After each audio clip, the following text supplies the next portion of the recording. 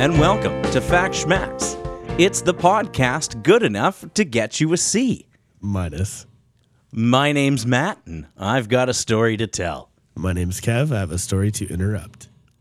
Hey, Kevin. Matthew? Did you know... If that's your real name. It is. Okay. Did you know that Latin for good enough is satis? Factory? Nope. Just satis. Just satis. Good enough. That's the saddest thing I've ever heard. That's so lazy. It is lazy. Or I don't know. Maybe we're tryhards. We really had to spruce it up. Like they had it good enough, and we got to add a whole ass factory on the back end of that thing. Perhaps. Maybe on our logo, we instead of saying meh, good enough, we'll say meh, satis. Yeah, I think maybe a change is in order. Who knows? Perhaps. Change is in the air. Well, speaking of facts, what do you got for me, Kev? Well, I've got some fun band name facts for you. Oh. So kind of where did the band get the origin, the idea for the band name? Leonard Skinner was a gym teacher. Did not know that. Yeah, Leonard Skinner was a gym teacher in the band. They'd gone to high school, and it was their high school gym teacher, so they named their band Leonard Skinner. Okay. So fact or schmacked, Matt? Yes. Sepultura. Easy answer here. Sepultura means grave in Portuguese. But the story's even better. Frontman Max Cavalera came up with the word while translating the lyrics to Motorhead's Dancing on Your Grave into Portuguese. Okay. So Motorhead inspired means came up grave. with the word? So I thought you said it was an existing word. Yeah, came up with the word while translating. So he was translating into Portuguese. And then he's like, oh, sepultura is the word for grave. That's an awesome word. Sounds like he didn't come up with it at all. Well, some of these are just supposed to be fun and informative.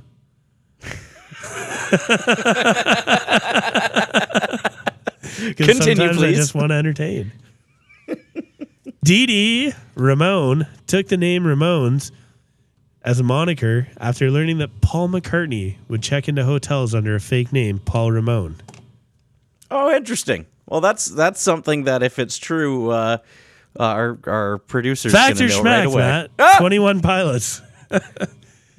While a positive and upbeat band for the most part, the name 21 Pilots actually carries a somewhat sinister meaning. 21 Pilots is a reference to a 1997 Norwegian air disaster where a plane shuttling 21 pilots from Germany to Switzerland crashed into the Alps due to a combination of bad weather and faulty instrumentation. Interesting. Yes, TikTok, my friend. Interesting. God, bad weather. 21 Pilots. I'm going to say that's the 21 Pilots one is the schmacked. Yeah, figured me out. That wasn't a very hard one at all. But actually, so the origin of the name 21 Pilots is a reference to All My Sons, a play by Arthur Miller, Death of a Salesman author, of course. In it, the main character allows a series of planes to take off, even though he knows they contain faulty parts, costing 21 pilots their lives. Oh. Give me a damn story. I'm going to make it harder for you next week.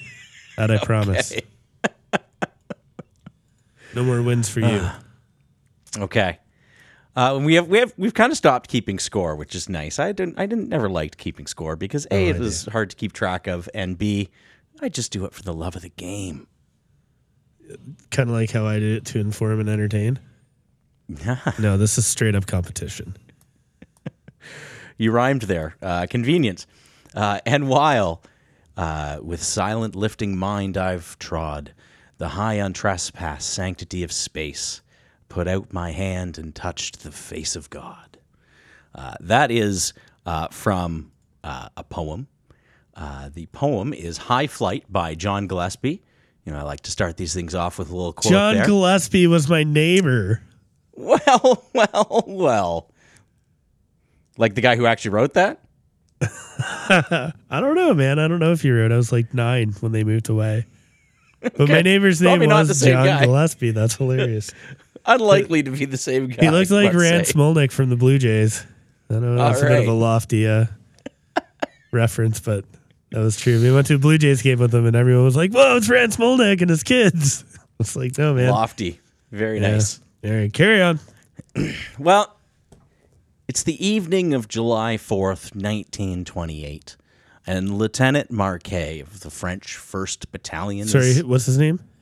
Marquet. Was his rank? Lieutenant. Okay. Sounded like you said that funny for a sec. Hey, carry on. Sorry. I'm sorry. Of the French 1st Battalion. He's confused. You see, he's in charge of a beach. He's in charge of a fort, really. The fort's called Fort Mardyk. He said fart. Fart. I did say fart that time. But a beach is part of this fort. It's right outside Dunkirk, actually. And a plane just landed on his beach unexpectedly.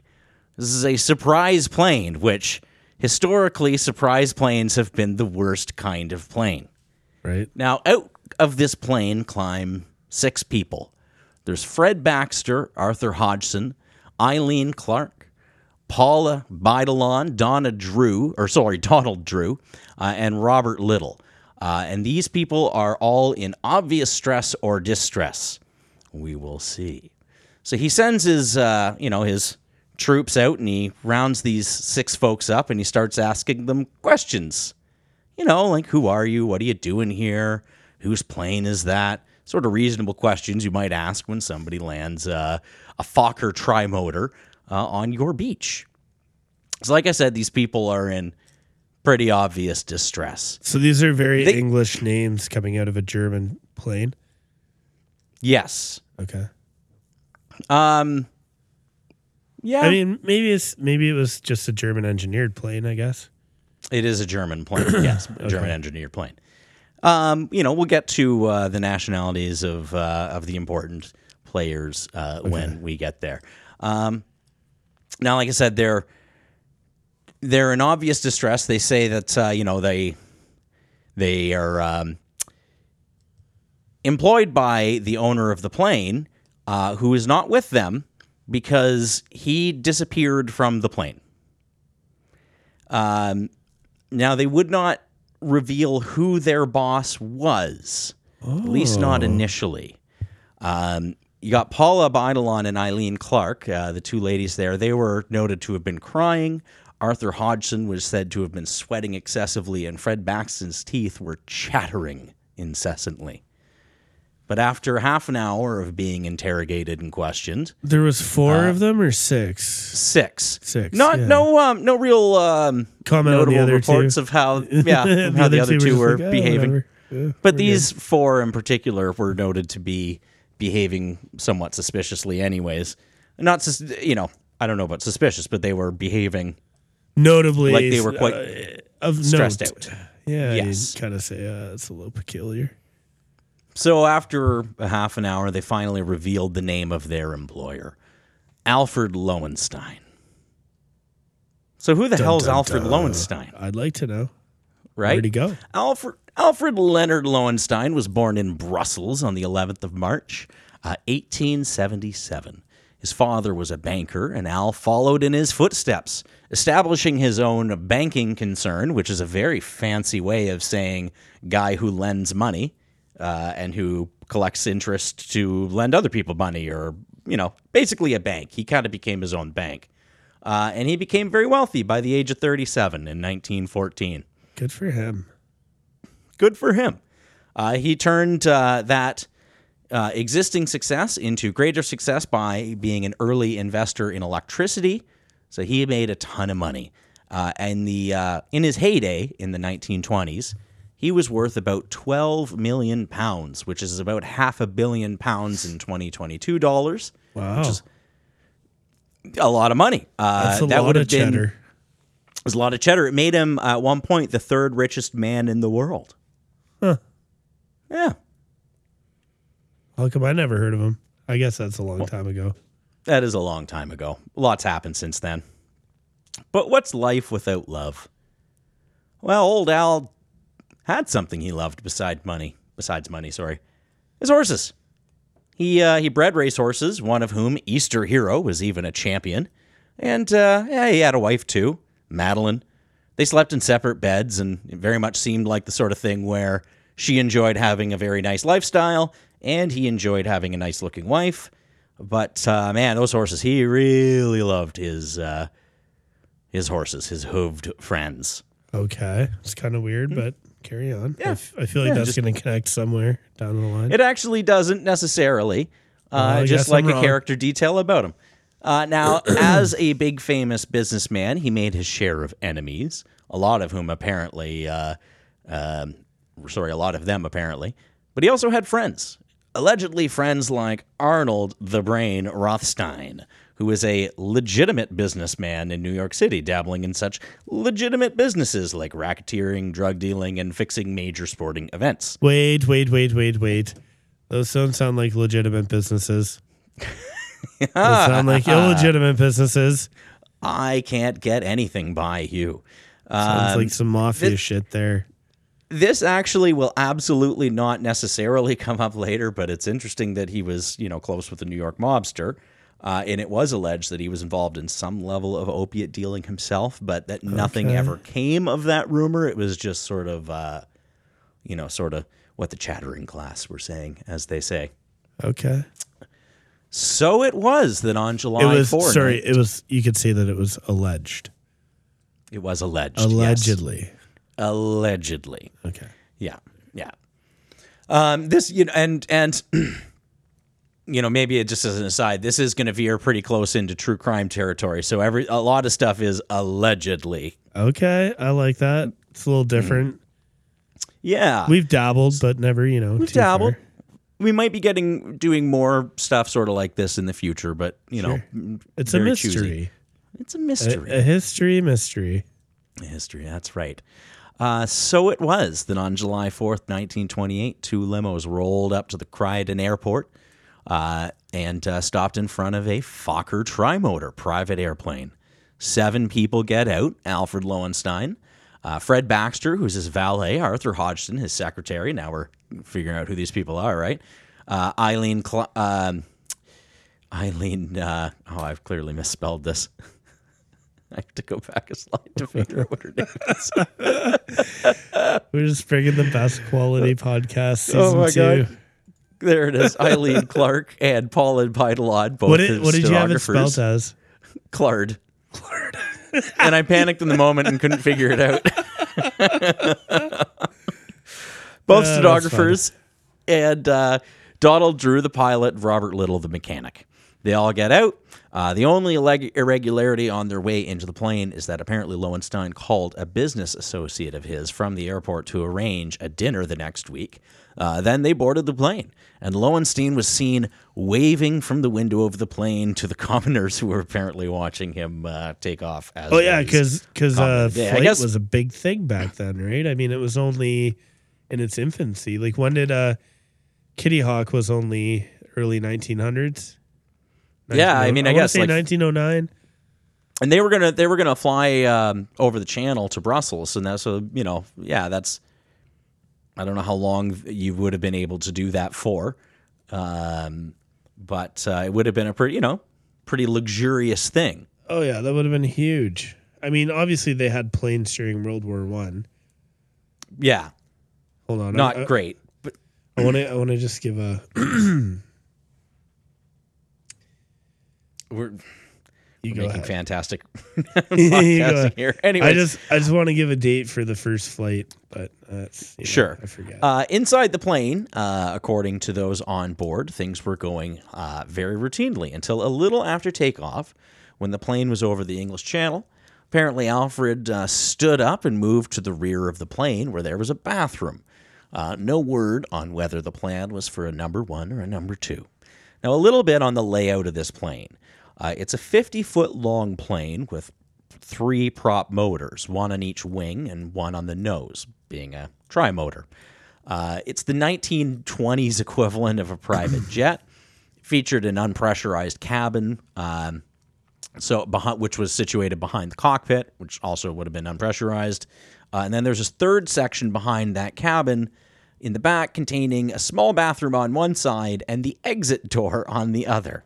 Now, since the whole thing wasn't pressurized, it was loud in the cabin. Apparently, there had been steps taken on this particular plane to try and make it a little quieter because he liked to work while he was on his plane. Like to, be able to dictate and whatnot. So there's really only so much you can do. The whole plane was not pressurized, or part of it was? No, none of it was pressurized. I'm just kind of re-emphasizing so you that couldn't in go this day like and age, super there's high. Exactly. So this thing's flying at 4,000 feet. Yeah. That's crazy. As far as flight goes, December 17th, 1903 was the first flight. Yeah, so And we're less than 12 seconds. from 12 seconds to private jets private plane. Yeah. That can fly over the channel is pretty cool. Sure. Yeah. So anyways, Alfred stood up and he hit the can. And after 15 or 20 minutes or so, the folks in the cabin noticed he'd been gone for a while. Maybe he's not feeling well. It didn't take that long to fly over the channel. So Fred Baxter wound up going to the back to see if everything was okay. He gets back there and he knocks on the door of the latrine and he gets no response. Maybe they called it the privy. Maybe they did. Let's go with privy. I like that. very So he British. knocks again. No response. Works up the courage. And finally just opens the door.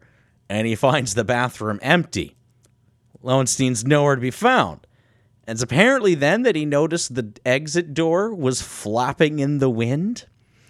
Anyways, Baxter runs to the front of the plane, into the cockpit, and tries to inform the pilots.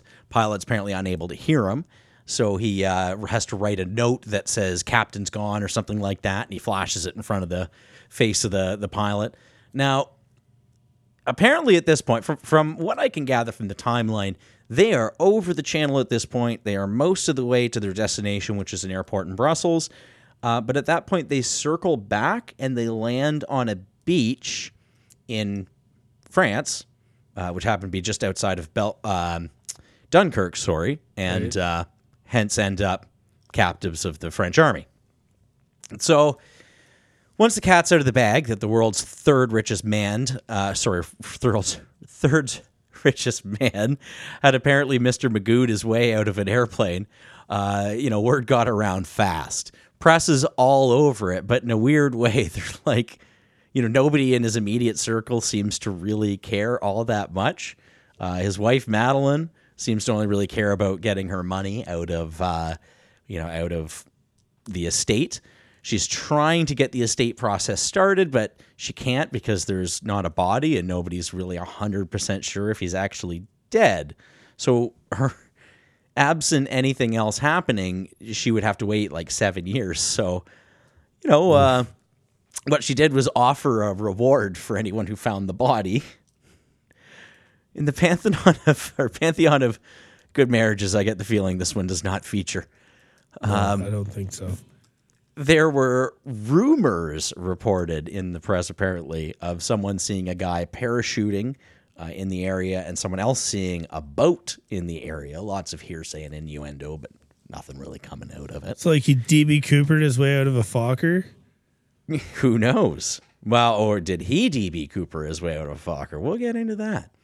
So the 6 passengers, they're shoved in front of a Belgian judge for an inquiry, and they present their side of the story, pretty much what I had just gone over. They, go to the back, find the door flapping open. The mechanic and the pilot say that when they were flying that plane, this is a few days later, they flew the plane back to England. And when they did it, they took turns and went to the back and were able to open and close the door easily. So the judge, lacking any other information, just kind of went with it. So the official finding of that inquiry was essentially death by misadventure.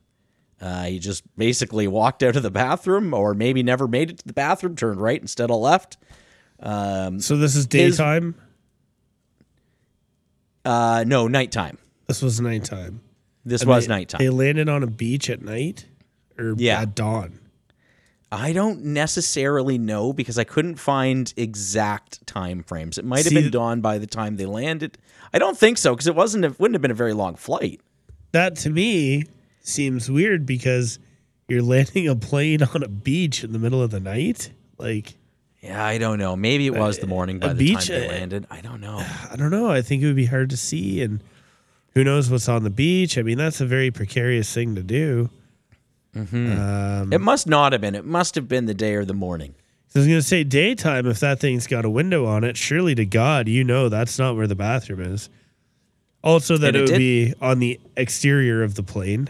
Right. It did have a window, and the bathroom door did not, right, for obvious reasons. Sure. It would be kind of You don't put a window in the privy. Anyways. Oh, the shenanigans that would happen. So, yeah, that was their finding, that he basically at one point just opened the wrong door and walked right out of the plane, like somebody walking into an elevator shaft. And that's, yeah. The aviation industry, on the other hand, was not convinced. They said that this would be the first time that anybody would have ever made such a mistake, and nobody was sure that it was even possible to open that door mid-flight. There was a colonel who told the Toronto Daily Mail that, everybody on the plane would know the second the door was opened, and B, as soon as you got it open a crack, because of the, pressure trying to equalize, it would slam right shut. Right. There was the plane door was examined by the chief inspector of the UK Air Ministry and found to be in perfect working order. Norman W. Ray, a reporter, took a similar plane up 1,000 feet in the air and did his absolute damnedest to get the door open mid-flight. He couldn't get the thing to budge using all of his might, and apparently he went so far as to take as much of a run at the door as he could. He got it to open about 3 inches, and then it slammed shut. Oh, my God. Can you imagine testing that thing? I'm going to run at this No. door. I have to imagine he had a harness on that wouldn't have let him get too far away, but man, the balls on that guy. That would have looked pretty funny. But yeah, so it seems like it would have been very difficult, if not impossible, for a single person to have opened that door if it was a proper door. Now, sorry. Looking at this plane, I think of the kind of transport planes that they would have almost World War II era. Yeah. But that's not what this is. It's a little bit bigger. Or maybe not a little bit bigger, but it's... I'd say if anything, it almost is like I don't even... Could you stand up in it? Doesn't seem that big of a plane. It's. Oh, sorry. Did you see World War II era transport? I'm picturing a World War II era transport, the small dozen people that can get onto it. Yeah, but I'm looking a little bit smaller than that. I'm looking at a picture of what right now. Or I don't know. Maybe if you ripped out the latrine. It's hard to see because in these pictures that I'm looking at, there's no person for scale. But I'm Do you see wondering, it's wicker chairs in there? Yeah. But I'm trying to picture it looks like there's lawn chairs set up in it. There's a bathroom back there and shit. It's weird to picture, but yeah, maybe it is pretty big next to a vehicle there. Yeah, it just doesn't look like it looks like a big small plane. It looks like a big small. It looks like a big, not Cessna, but that kind of Yeah, because any plane that's designed like that you see now is smaller, so that when you see it, you transpose it in your mind. Yeah, but yeah, it seems like a small plane to you, but I guess it wouldn't be. It would be. Yeah, it fits big. 7 or 8 people comfortably. Yeah, you can see the windows on the side. I'm sure that by the time that I do the little episode artwork, there will be a picture of it on there. I don't think the episode artwork shows up in Apple, but everywhere else you should be able to see that. Yeah, I'll try and figure out a way to get in the podcast notes or something. I will. I have a little pad of paper here. We're gonna link the Fokker. link that Fokker. Link that Fokker. Ah, ding, ding, ding! I was waiting for a Fokker joke. Check the notes for the Fokker link. All right, carry on. Now on July 19th. a body is found by some fishermen. It's identified as the body of Lowenstein by the personalized wristwatch still attached to his wrist, of all places. His wife ordered a private autopsy be done. It took two months for that to happen, apparently. I don't know if that's a long time for the standards of the day, but it seems like it would be for now. But that is what went down. Came back that he'd broken every bone in his body, but had been alive when he'd hit the water, which is he drowned. A horrifying thought. And also he'd had some alcohol in his system, which was apparently odd for him, as he was a teetotaler, which, as you may know, is somebody who does not drink. Okay. Now, Madeline had him buried in an unmarked grave and seemed to move on with her life pretty quickly. She, in fact, did not even attend the funeral. And the case really was never picked up by anybody because it happened midair between countries. You know, they landed in France. He was Belgian. They left from England. They all kind of like looked at each other and went, if someone else wants to do something about it. So that's kind of how things were left. So now we get into the theories. All right. So have you developed a personal theory yourself? I've got some I've got one that I favor above the others. All right, I'm going to see if it lines up with what I'm thinking. All right. So what the hell happened here, right? The first theory we look at is the null hypothesis, which was he was clumsy and just simply went through the wrong door. His wife and business associates said he had been getting increasingly absent-minded lately, but the whole like doors almost impossible for a single person to open makes it hard for me to believe that he just, did that by accident. What do you think about the accidental hypothesis? It's hard for me to think of, if you got disoriented, if you were inebriated, or if you were maybe like this guy's older. How old is this guy when he dies? He is in his 50s, like 50. That's awfully young for, I would think, Alzheimer, dementia. There's that thing called sundowners, where it's like a nighttime disorientation people get. I don't know if you're familiar with that, because I asked them day or night. It's kind of weird to me to think that you would just step out of a plane. I think when you're on a plane, if you're like me, you got to be pretty cognizant of, hey, I'm on a plane. Yeah. And everywhere outside the plane is not in the plane. That's not good. Were there, now, did they have parachutes on these planes? Like you would have life preservers on a lifeboat? God, that's such a great question. I don't think with the fact the door is so damn hard to open, I don't know. Great question. I'd feel a lot better about flying in a commercial airliner if they had parachutes, like under the seat. They've looked into it, and it's just not feasible. Like everyone gets sucked into the jet engines. What? Now, although give me the choice between going down with the plane or just jumping into the jet engine, I'm not sure which I'd pick. Dude, you could jump out the back, DB Cooper style. Maybe. When did you look into this? How do you know that? That's an interesting fact. Is this part of your paranoia for travel?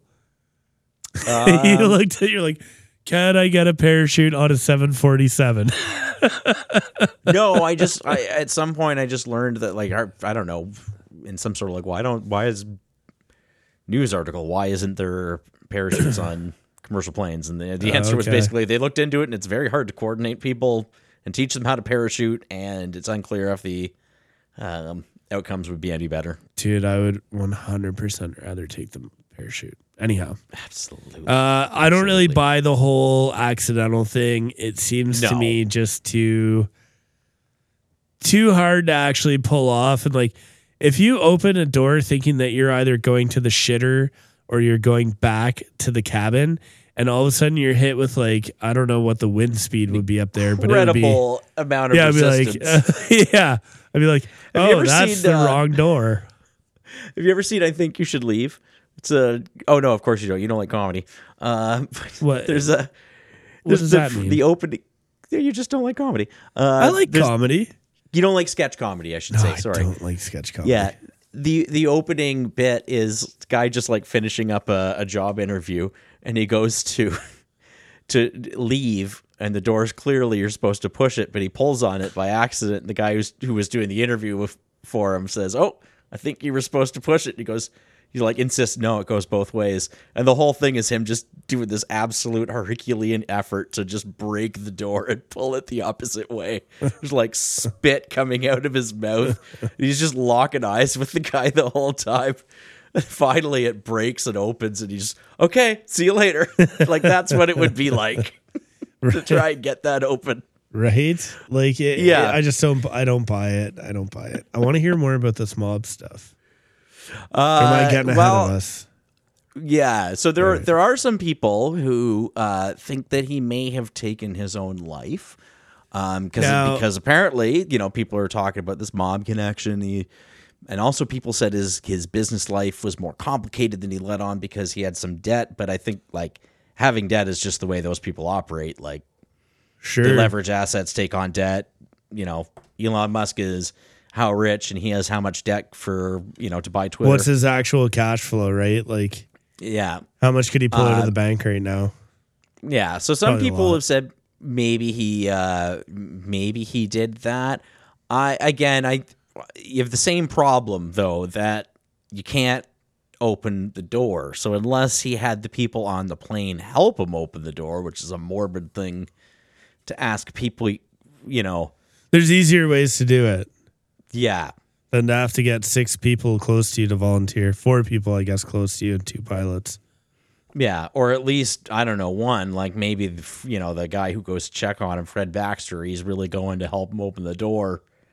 But I don't buy that. No. Don't buy it for a second, frankly. No. And to know that, you'd have to have tried it once. Yep. Yeah, No. I don't buy it. I don't buy it. There's a lot of holes in that. It's like the Swiss cheese of theories.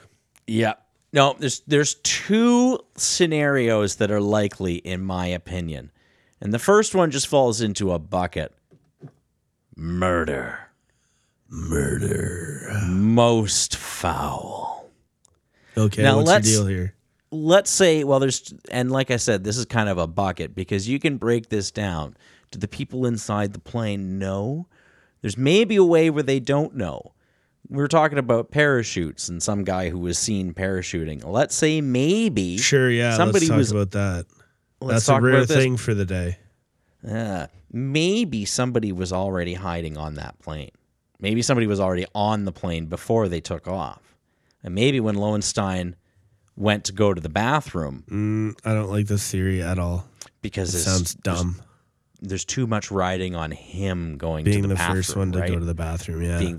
Now, maybe they found alcohol in the system, so maybe, I don't know, they spiked a drink or something, hoping that he wouldn't feel well. Nah, that's a terrible plot for murder. That's the worst plot. Like, it's Columbo-like. Complicated. Not even, man. That's the most complicated, convoluted murder. Like, just shoot the guy. I'm gonna put some booze in his tea to make sure that he has to go pee on the plane, and then I'm going to pull him out. And it's stupid. Yeah, how many times are you waiting on that plane? How many flights you've been on, hoping that he's the first one who takes a tinkle? So the idea is that he goes out with uses some sort of special tool to open the door. Goes out with Lowenstein. He's got a parachute. Lowenstein doesn't. Bob's your uncle. Terrible theory. Terrible. The more likely thing is that the people who were in the plane, not more likely, but if it is murder, the more likely thing is the people on the plane were involved in some way. It's hard to nobody get ever around Nobody ever confessed? Nobody ever confessed. I don't there was, for 1 minute believe that. Oh, there was either the pilot or the mechanic said at one point and this goes to the alcohol thing, that when he went up to go to the bathroom, like he just looked out of it, like he stood up and he took off his jacket and his tie, like, I don't know. But as I saw someone else point out, like, I don't know, maybe he was going to have the deuce of his life and just knew that he had to loosen up. You know what? You don't gonna know. You bring can't- me that actually makes me think of like a very kind of dark fact. Which would bring us to probably our next theory is suicide. Oh, we already went over suicide. Yeah, we went over suicide, but like that brings me back to that because one of the things that I heard somewhere and I found it really morbid is that a lot of times people when they commit suicide will actually undress down to their underwear. It's a thing about just being comfortable before you die. And that would also kind of explain the booze because maybe he needed to just have the courage, so he had some drinks. Maybe. But once again, there's easier ways to do it, but maybe, you know, he hated his wife and thought, well, if there's no body, she gets no money and everything's a win. Now there is a theory because there's a lot that goes into this, right? There's a lot. Why did the pilot weird. turn around and land on the beach in the first place when he Yeah, might have yeah, even yeah, been yeah. closer to the airport than the beach? Okay. Was it that there was something they needed to do or ditch without being seen, or at least before anybody saw them? One theory is that there was a false door, that they swapped the door with one that was broken, and then when they landed somewhere, they swapped it back. Makes it just easier to push them out. I don't know. I still don't buy it. Or that they took the door right off and had to reattach it before anyone saw them. I don't buy it. It's the whole thing is weird, right? That would maybe explain, you know, the chattering teeth and all that because it would maybe get that much colder. But, I mean, these things aren't pressurized to begin with. They're at 4,000 feet. It's May at night, so it's cold. So these people are probably dressed for the elements. But I don't think the skin of that thing would make much difference between the door open and door closed. I mean, we're talking about a couple degrees. Maybe it is a lot, but I don't see it being that much colder. Now, what if... I don't know. This is weird. This is a weird one. Right? Where'd you find this? Every which way you look at it, none of it really adds up, right? No. Now, one thing that doesn't add up to me is that his body was identified based on his wristwatch. Sure. And he never drank. Okay. Is anybody sure? It's not like they identified it based on DNA or dental records. Yeah. Is anybody sure that he really died? And didn't Here's fake his the death. thing, my friend. I think it is a whole lot easier to pay people to keep the sort of secret where this guy's really dead or this guy's really alive. You know, Okay. I think it's easier to keep that sort of secret. Now, the thing that gets in the way of that theory is whoever landed in the water was alive when they landed, right? Okay. So you're going to fake your death, right? Fake your death, but you have to murder somebody in the process. Or you find somebody who's already dead. But that's the thing. It was a private autopsy, so it could have been the autopsy could have been made to fit the narrative because it was a private autopsy. But then why add the alcohol thing? Plausible, like a plausible reason for why he might have had the misstep or the mistake, or possibly to kind of suggest something like a suicide. Or is that a character? There is no explanation that perfectly fits every bit of evidence, in my opinion. This is a true history's mystery. This is a history's mystery. I personally, if I'm going to put my money on anything, it's going to be that he faked his own death. That Really? Yeah. I think I don't know. The wife got what they want. Maybe. So what does he do? He fakes his death and then he just goes on to live as a pauper in Belgium with no money? Like, No, he probably doesn't go to Belgium. He probably takes enough money to live like a king in Tahiti. okay. So rolling back to our old mafia friend here. Like, what do you think? Excuse me. I kind of lean. That's what we have our towards- fancy cough buttons for, I Kevin. know. Dude, it's my first time using it. I forgot to use it. I've used it a few times. I'm going to shame you. And yeah, whatever. It happens. So I lean towards either suicide or the fake a death situation. Now, if it's suicide, how does he get the door open? I don't know, man. You must have been able to open these doors. Apparently, it was impossible for one person to do.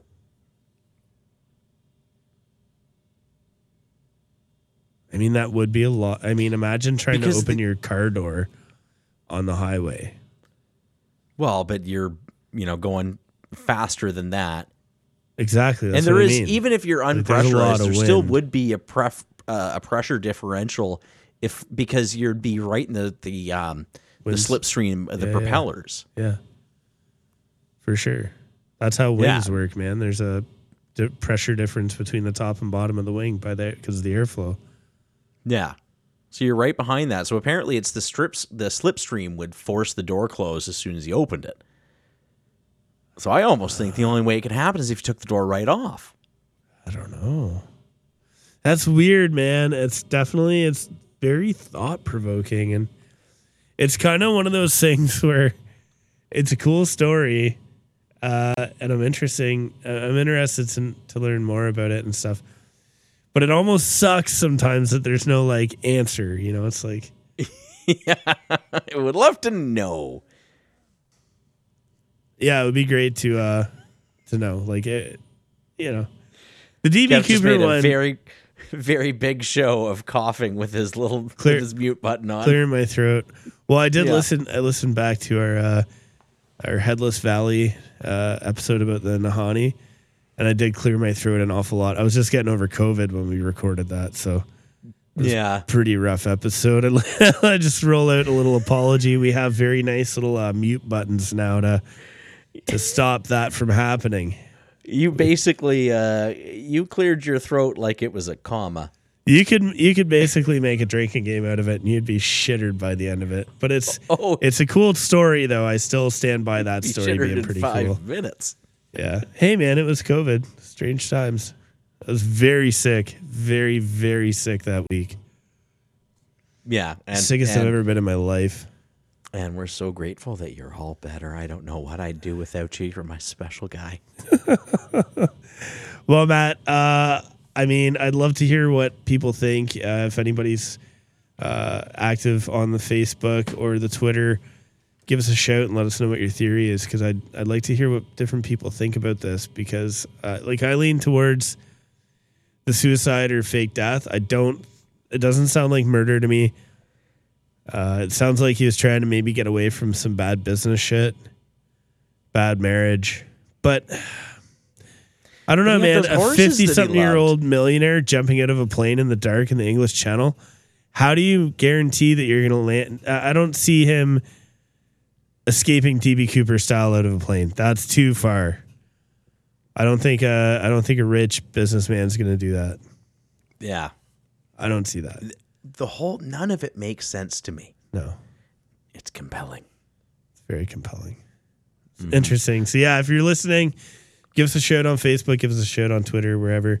Let us know what you think. I'm curious. And I think there's going to be more of, kind of mystery style episodes in the future. I find them really fun Scooby-Doo to... episodes. Let's call them Scooby-Doo episodes. Yeah. Love it. Love it. Even though it's kind of a tease because there's no real resolution, but it is fun to tease the brain. It gets your brain, it gets your brain going and whatever. Get your brain going. In this day and age. I have a non sequitur. I have two Kev's closing facts here. One's not really a fact, more of just an observation that I was brought to my attention when I was looking for a fact, and I need to share it with you. If I say Pacific Ocean, Yes. do you find it funny that every C that comes up in those two words is pronounced differently? It's funny. Yeah. That is funny. Doesn't that make English a hard... you can understand why English would be a hard language to learn. To word. Because, like you have one letter and it has three different usages in one kind of very, Pacific Ocean. For in contrast to, like, I took Italian in university at one point, and they literally start at, here's how you pronounce the letters, and when you read it, you just make those sounds, with very few exceptions. You just make the sounds that the letters are supposed to make. The only one is C. C is really interesting. Like CI makes a CH sound, like ciao. Right? Or CH makes like a K sound, like. But yeah, for the other than that, in Italian, you basically just the letter sounds. You just make those sounds as you read the word, and you can basically get through it. It's a fun language in a lot of ways. Interesting. So I got a little fact of my own to spit right there back you at you. Go. All right, so here's my closing fact. Walt Disney World is a big place. Canada is way bigger. Yeah, it In sure fact, is. This nation is so massive with 3.8 million square miles. It's the second largest country coming after Russia at 6.6 million square miles. It's a little bigger than the States, which weighs in at 3.7 million square miles. I can't wait to see where this is going. Disney would fit in Canada 81,975 times. It's just a weird little fact. But it's curious too. I always seems like it should fit more. I feel like there should be like 250,000 Disneylands in Canada. What? Yeah. This is a fact that you're presenting us with? Yes. I love this idea. 81,000 Walt Disneylands could fit in Canada. How fucking dumb is that fact? That's, I guess. Dude, how can you not be so excited about this? It's 81,975 Walt Disney Worlds could fit in Canada. I feel like you're doing a bit, and the bit is how fucking bad this fact is. Anyhow, that's how we roll around here. I found that fast. You don't find that fascinating? 81,000? Don't you ever like to do your gazintas? Like the Earth Can goes you say 81,000 again? 81,975. No kidding. Right? That's what I'm talking about. It's like when they're like, you could fit 100 million thousand Earths in the sun. Well, you could fit 81,975 Walt Disney Worlds in Canada. But I don't. Okay, but I've got a reason. All right. Thank you. Here's why that's dumb. Goodbye. No. I've got a Just reasonable let people idea of how go. big the world is. I don't really know how big Walt Disney World is. Apparently We'll just it's pretty fade big. out on me. We'll just fade out on me continuing to argue. I think that's probably the best play. What a terrible fact. That's really shitty.